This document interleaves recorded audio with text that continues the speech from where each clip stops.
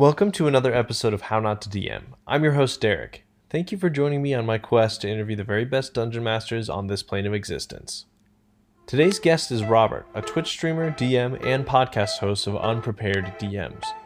Robert talked a lot about the lessons he learned in communicating with his players when things went wrong and is a big believer in making sure everyone is having fun around the table. Enjoy!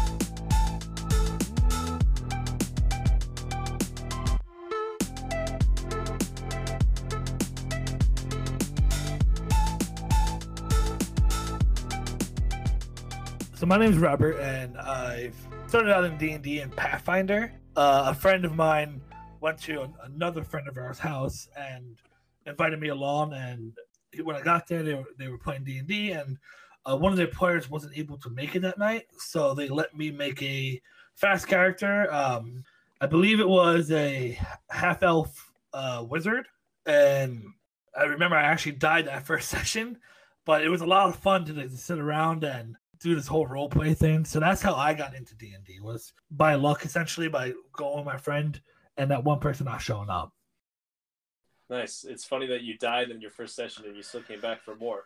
Yeah, I died. I died in my first session because a giant ant ate my character. Was it an Ankeg or something like that? I believe it was. It was. Yeah. It was. I know it mentally scarred me. Nice. You've since evolved and kind of done a little bit of DMing yourself. So tell us about your DM experience.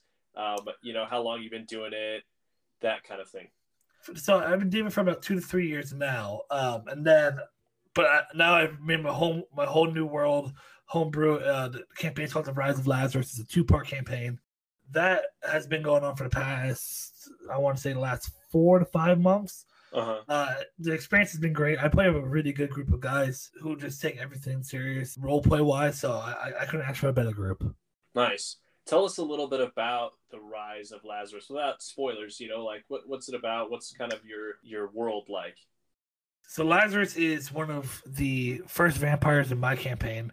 Him and his siblings, Lucifer and Jasmine. Without giving away spoilers, my players aren't there yet. He's a complicated guy. Right now, his goal is to take over the world and get the whole world underneath his compulsion. But my players will find out, and whoever wants to listen in on Mondays will find out soon enough. There's more to Lazarus than what's been led on. There's a bunch of classic monsters. There's the Wolfman. I put in the Black Lagoon monster. I draw a lot of inspiration from the creatures that I grew up with. So I wanted to, add them into my campaign, as I'm a big horror fan. Cool. Yeah, that's the fun of D&D, right? Is taking all this stuff that you love from all these different places and shoving them into the same game, right? Absolutely. Yeah. So what is it that you love about DMing the most? What made you decide to get into it, and then why do you keep doing it? What makes it so fun and interesting? So when I was DMing the one-shots, it wasn't because I wanted to quote-unquote DM. It was because nobody else in my friend group originally wanted to. But when I found this new group of people to play with, my best friend and I, we had this one DM called named Soup, and he is an amazing DM storyteller combat-wise. And it just got me. I got bit by the D&D bug pretty hard when he ran his campaign. So I was like, you know what? I'm gonna give this a try. What I love the most about DMing for myself, it's a way for me to escape. It's a way for me to tell a story that I want to tell. Mm-hmm. And it gives me the creative freedom that I've been trying to find for a while now. So, I mean, I'm in love with DMing. Yeah, I feel the same way. I've always liked telling stories, or always had a really active imagination. I think that's the beauty of D&D. As a player, as a DM, is you can make D&D whatever you want it to be, and that's the beauty of it to me. Mm-hmm. Who are some of your DM inspirations? They could be people who play on streams or podcasts. They could be YouTubers that you watch a lot of their advice videos. Who are kind of the ones that stick out in your mind? So inspiration for me to DM really comes from my friends, and how they are able to role play their characters and tell the stories of their characters. The DM Soup has really stepped into my group and helped us get this campaign going. So he's a pretty big inspiration as to why I wanted to DM. for me to stream D&D and to put it live, I would have to give it to Matt Mercer and Brendan Culligan. When you think of DMs, those are the two that always come to people's minds. They're kind of like the grandfathers of this golden age of D&D in my mind. Yeah, absolutely. I mean, I remember growing up in high school when Critical Role was just becoming so popular. D&D, where I was from, wasn't the most popular thing, but I met some friends who watched Critical Role, and I was like, oh, yeah, it's cool to see that people were into D&D, but, it's cool to see, it's kind of like anime, where people were, kind of hide that they were into D&D, and now that's popular. Everyone's coming out of everywhere. It's like, oh, I love D&D. It's awesome. Yeah, it's getting more and more popular by the minute, I think. Let's talk a little bit about when you are DMing and kind of your style. What makes your style unique and interesting for your players that might be a little bit different than the way other people DM? So I DM a party of 8, which is a pretty unordinary number for a group. I think what it was that I just have such a bad habit of saying no, and people are, can I play? I was like, yeah, sure. And it kind of got to this big number. I was like, oh, a lot of DMs and a lot of campaigns that I played in before were like, don't split the party, TPKs, this and that.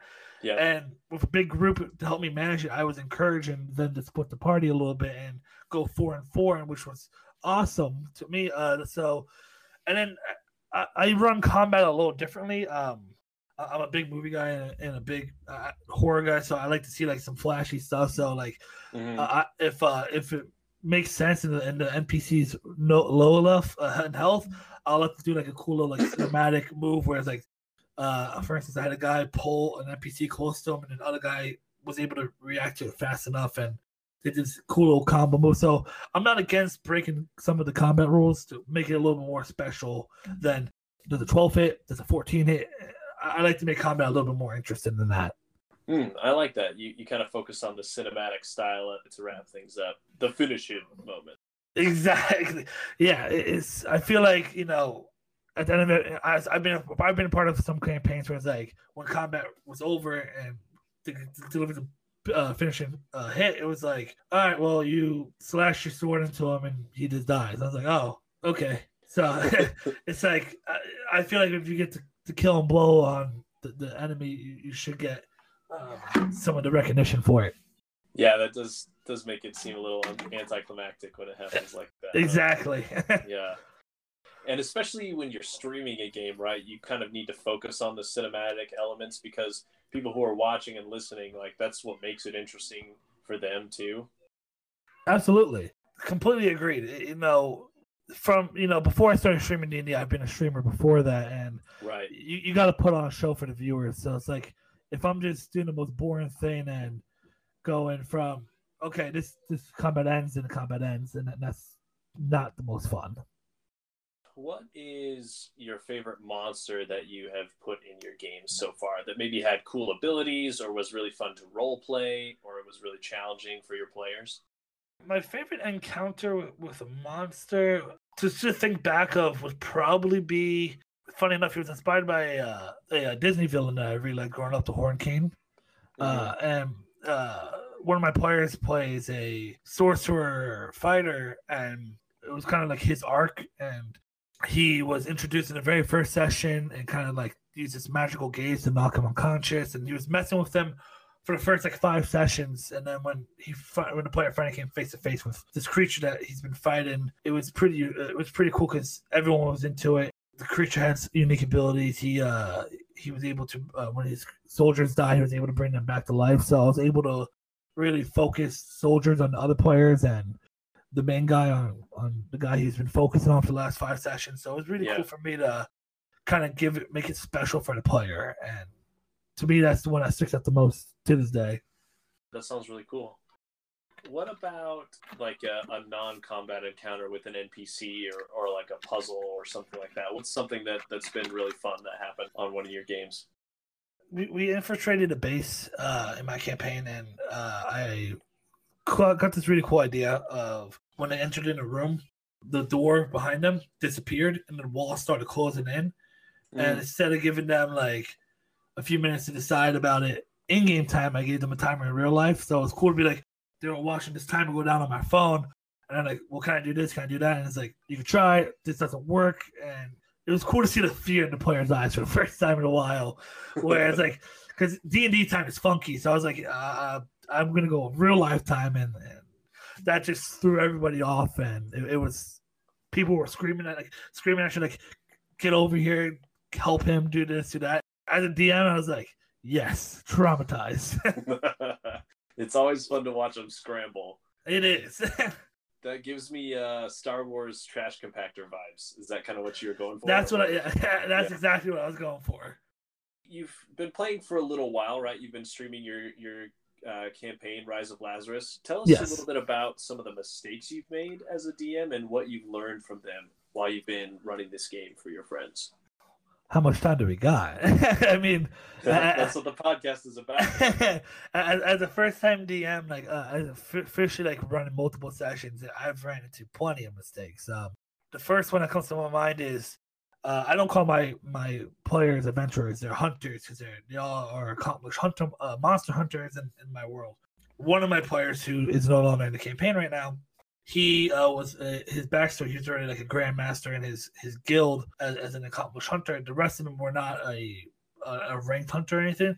So I thought it'd be cool to dedicate. They got to this new city, the capital city called Britannia. They participated in something called the Hunter Games, and I split the party up to 2 teams with 2 captains. First team went to go fight a basilisk. The other one went to go fight a manicore. They killed those ones relatively easy. Cool. And then the grand mage of that city teleported them to a pyramid to fight the mummy. I had this cool little thing with mummies where if you use spells, you have to make it. I believe it was a con save, if I'm not mistaken. And if you failed, the spell would fizzle away and you would take damage. So fast forward about that, we get to the actual boss fight of the dungeon. And as a DM, I was focused on so many different things. I completely forgot to tell my players that effect of the spells fizzling away was only for non-combat.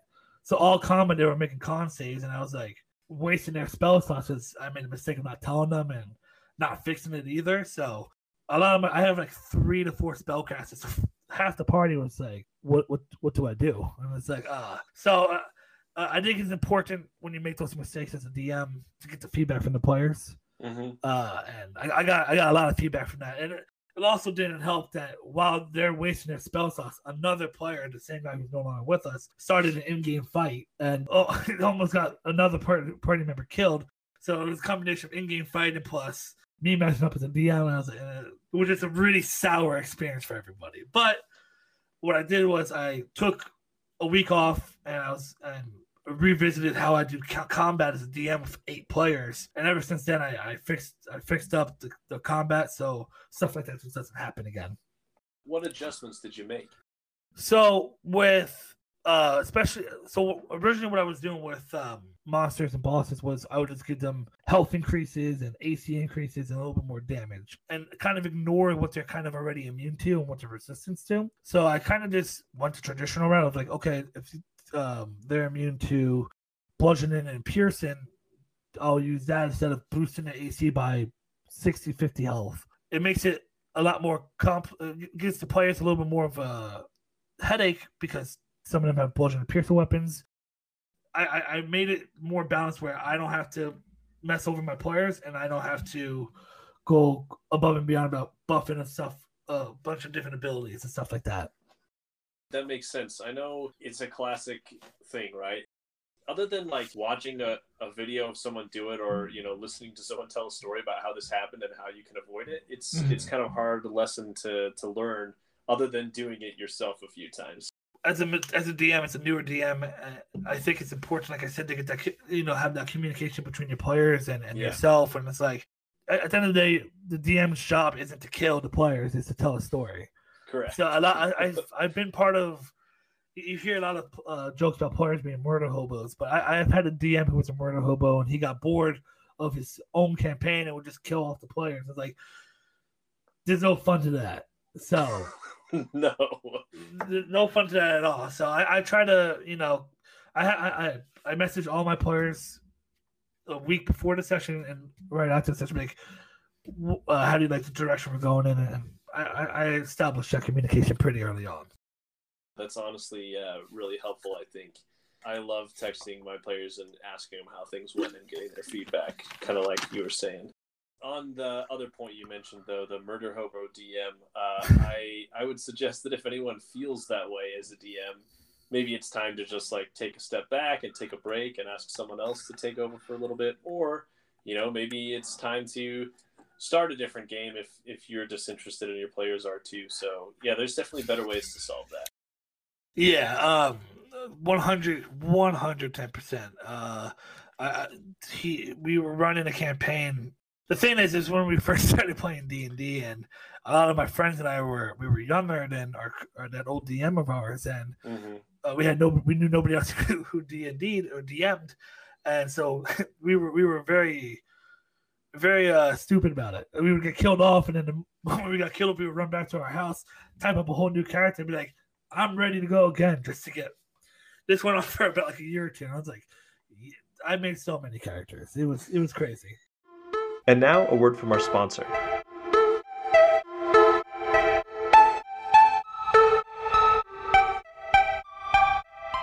If you've been thinking about getting into the podcasting game but don't have a large budget or a ton of industry expertise already, Anchor.fm is a great place to get started. Why use Anchor? It's free. There are creation tools that allow you to record and edit your podcast right from your phone or computer. Anchor will distribute your podcast for you so it can be heard on Spotify, Apple Podcasts, and many other platforms. And you can start monetizing your show immediately with no minimum audience size or reach. Anchor really is everything you need to make a podcast all in one place. Download the free Anchor app or go to anchor.fm to get started. Let's get back to the show. What are some things that you would go back and tell yourself before you started DMing, when you're getting ready to run the game for the first time? I would tell myself that the DM guide is more of a layout or more of a guide versus what you need to do. Yeah. I tried to go by the book for almost everything. When I first started, that it was a lot more stressful than what it needed to be as a newer DM. So just kind of, if it makes sense in your world and it makes sense that it won't break the game too much, I would say just allow it. There's a lot of things that I didn't allow in the beginning. I was like, oh, the book says you can't do this. The book says you can't do that. There's stuff that I do use the book for to kind of balance everything. But at the end of the day, if it's something that makes sense and it's something that's not too much of a problem, just allow it. I think that's really good advice, because it would be very easy to be overwhelmed by looking at the Dungeon Master's Guide and being like, I got to read all of this to know how to do it, Yeah, which is not true. Yeah. Yeah, it's not like Law and Order where this is how you have to play Dungeons and Dragons. It's more of a reference, in my opinion. These are their stories. Exactly. Nice. When you mentioned you're kind of a procrastinator a little bit, but what is kind of your pre-game checklist? What stuff do you have to have ready to run the game, and then what stuff do you have in front of you when you're running the game? And it could be both in person and when you're getting ready to stream something. So after the end of every session, I open up a notepad and I write down kind of what the story of that session. Whether the players follow that notepad's directions is completely up to the players. Yeah. But I kind of go over where they'll be, who they'll talk to, the missions that'll be offered. One mission will always be a main quest for the story, and the other two will be side quests, stuff like that. When I open up that notepad, I type the name of the campaign, the session number, and then I don't touch that same notepad because I procrastinated everything to that Sunday before the session, and sometimes, if I'm really lucky, I'll touch it on Monday. And then I'll have that same notepad up as I stream. So when I'm streaming, and it bugs me because the content creator and entertainer that I like to be doesn't interact with the chat as much as I'm reading from a notepad, the lines of each NPC that they'll talk to and stuff like that. So for those who have been to my streams during Rise of Lazarus, I apologize if I don't interact with you. It can be hard, man. I've talked to a few people. I talked to a guy named Maka a couple episodes ago, and he just feels overwhelmed sometimes with the chat, but he does an okay job. The people I play with 3 to 4 of them are my moderators actually. Okay. So like they'll run the chat and everything and bounce back as players. So I'm fortunate for that. But also as like the streamer that I am, I like to like talk to the people who are chatting. It's like I can't do both sometimes. So it bugs me a little bit, but at the end of the day, I'm trying to tell a story that hopefully the viewer they're coming back. Hopefully for the story, because I'm not doing much else as a streamer for that. It's really cool to see people come back every week for it. It's one thing if they come back for video games, but I never thought people would come back for Dungeons and Dragons every week. But I've been pulling some. There's times when I pull better numbers on D&D streams than I do on my normal stream, so it's really cool to see. Nice. I like the campaign journal idea that you're kind of talking about. That's something I could probably do more of. I had a player yesterday sell an item that I gave him. I was like, when did I give you that? And I had to pull up, and he was like, you gave it to me during so-and-so. I was like, pulled up the notes, like, oh, there it is. Yeah, I keep it there for reference. I have every session I've ever written so far in this giant notepad.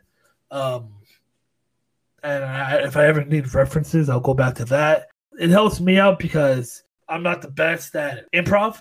I can't speak. So like when people, it's nice when my players are throwing me off course because it gives me more practice with that. It's only happened about twice, but it's been something I've been very fortunate that they get better at.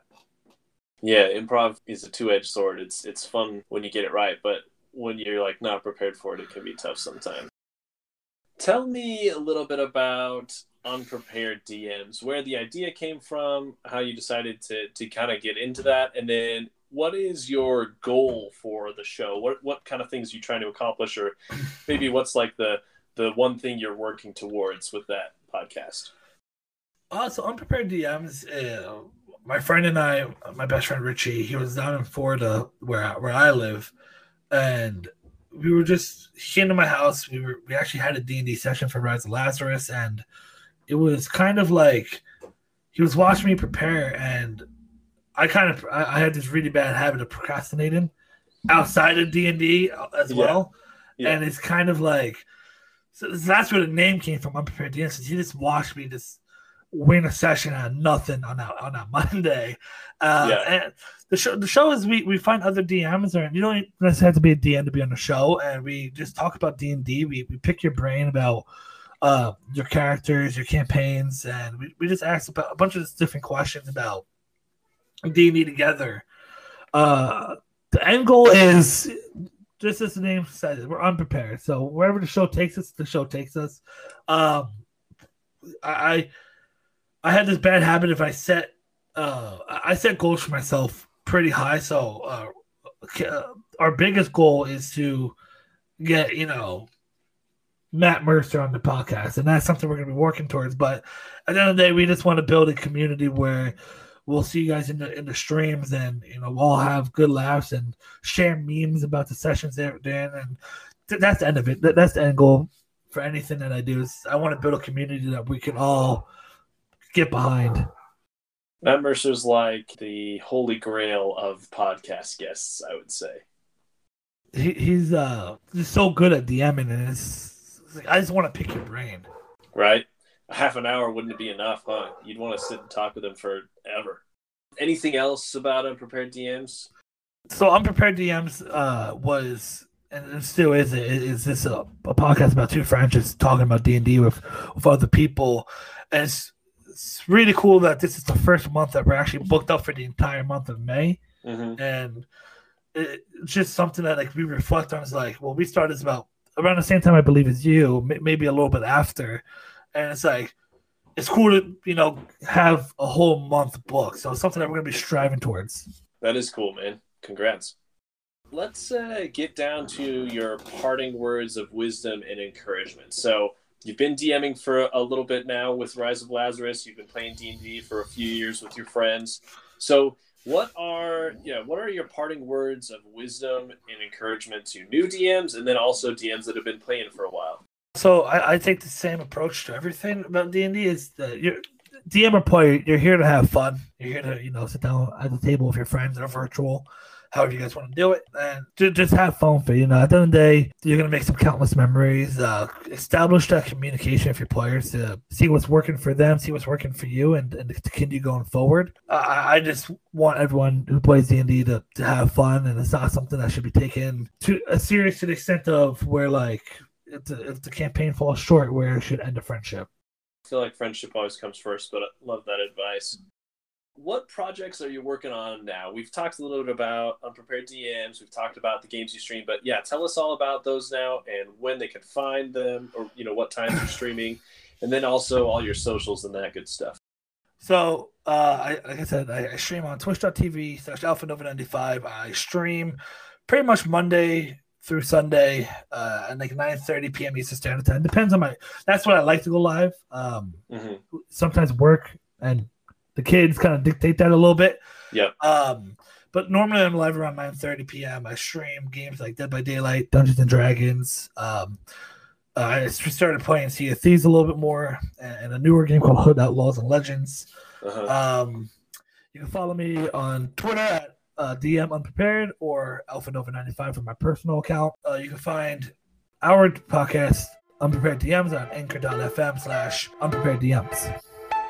I'll be sure to add those links in the episode description for you. Well, thanks a lot for coming, Robert. It's been a blast.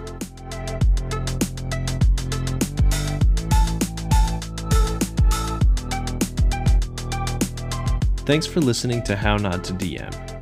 If you enjoyed the show, make sure to subscribe so you don't miss an episode, and share the podcast with your friends and family around your table.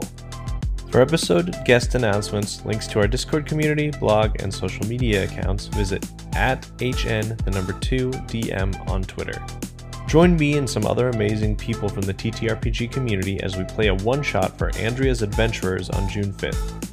We're raising $5,000 for the Canadian Cancer Society, so if you'd like to learn more or how to donate, visit andreasadventurers.ca. Our awesome intro and outro music is by my good friend Torrent. And until next time, roll some nat 20s for me.